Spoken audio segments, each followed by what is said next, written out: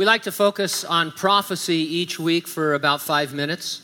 It's more than a curiosity, it's extremely practical. The Apostle Paul said, "Know the time. It's now high time to awake out of sleep, for now our salvation is nearer than when we first believed."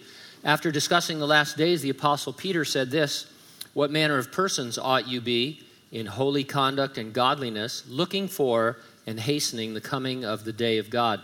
So those great apostles, Paul and Peter, thought we needed help with apathy and that we should be encouraged to live holy lives, and that what could do that is our understanding of the times we live in and the prophecies of the last days.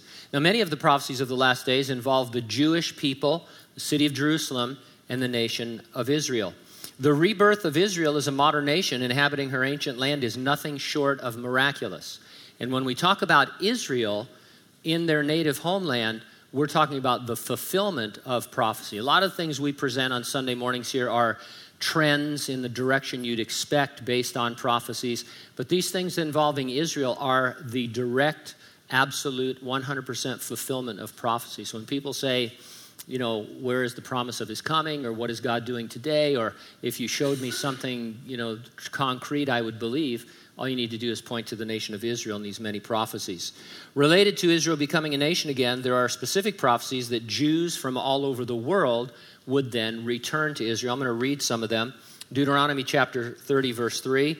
"The Lord your God will bring you back from captivity and have compassion on you and gather you again from all the nations where the Lord your God has scattered you." Isaiah 43, verse 6. "I will say to the north, give them up, and to the south, do not keep them back. Bring my sons from afar and my daughters from the ends of the earth." Then Ezekiel 36, 24, "I will take you from among the nations, gather you out of all countries, and bring you into your own land." Pretty direct, pretty straightforward. A population milestone was recently surpassed. According to the immigration minister, Israel is now home to the world's largest Jewish community, surpassing the United States. And so when you talk about God bringing Jews back to their homeland, it's an amazing thing to realize that for the first time in a long time, most of the Jews in the world live in Israel, or at least they have the highest population of any nation. Here are a few excerpts from the article. Since World War II, the United States has been home to the world's largest Jewish community, numbering some 4 million people at the outbreak of the Second World War. The American Jewish community grew rapidly in the immediate post-war era, rising to 5.5 million by 1970. The Jewish population of Israel has increased steadily since the establishment of the state in 1948, rising from 650,000 in 1948 to 1.8 million a decade later. By 1980, there were 3.2 million Jews living in Israel, rising to 5.8 million by 2010. According to official numbers collected by the Israeli government and provided by Immigration Minister Sofa Landver, some 5.7 million Jews now live in the U.S., compared to 6.6 million in Israel. And so Israel has the highest population of any nation, and that's something to be excited about.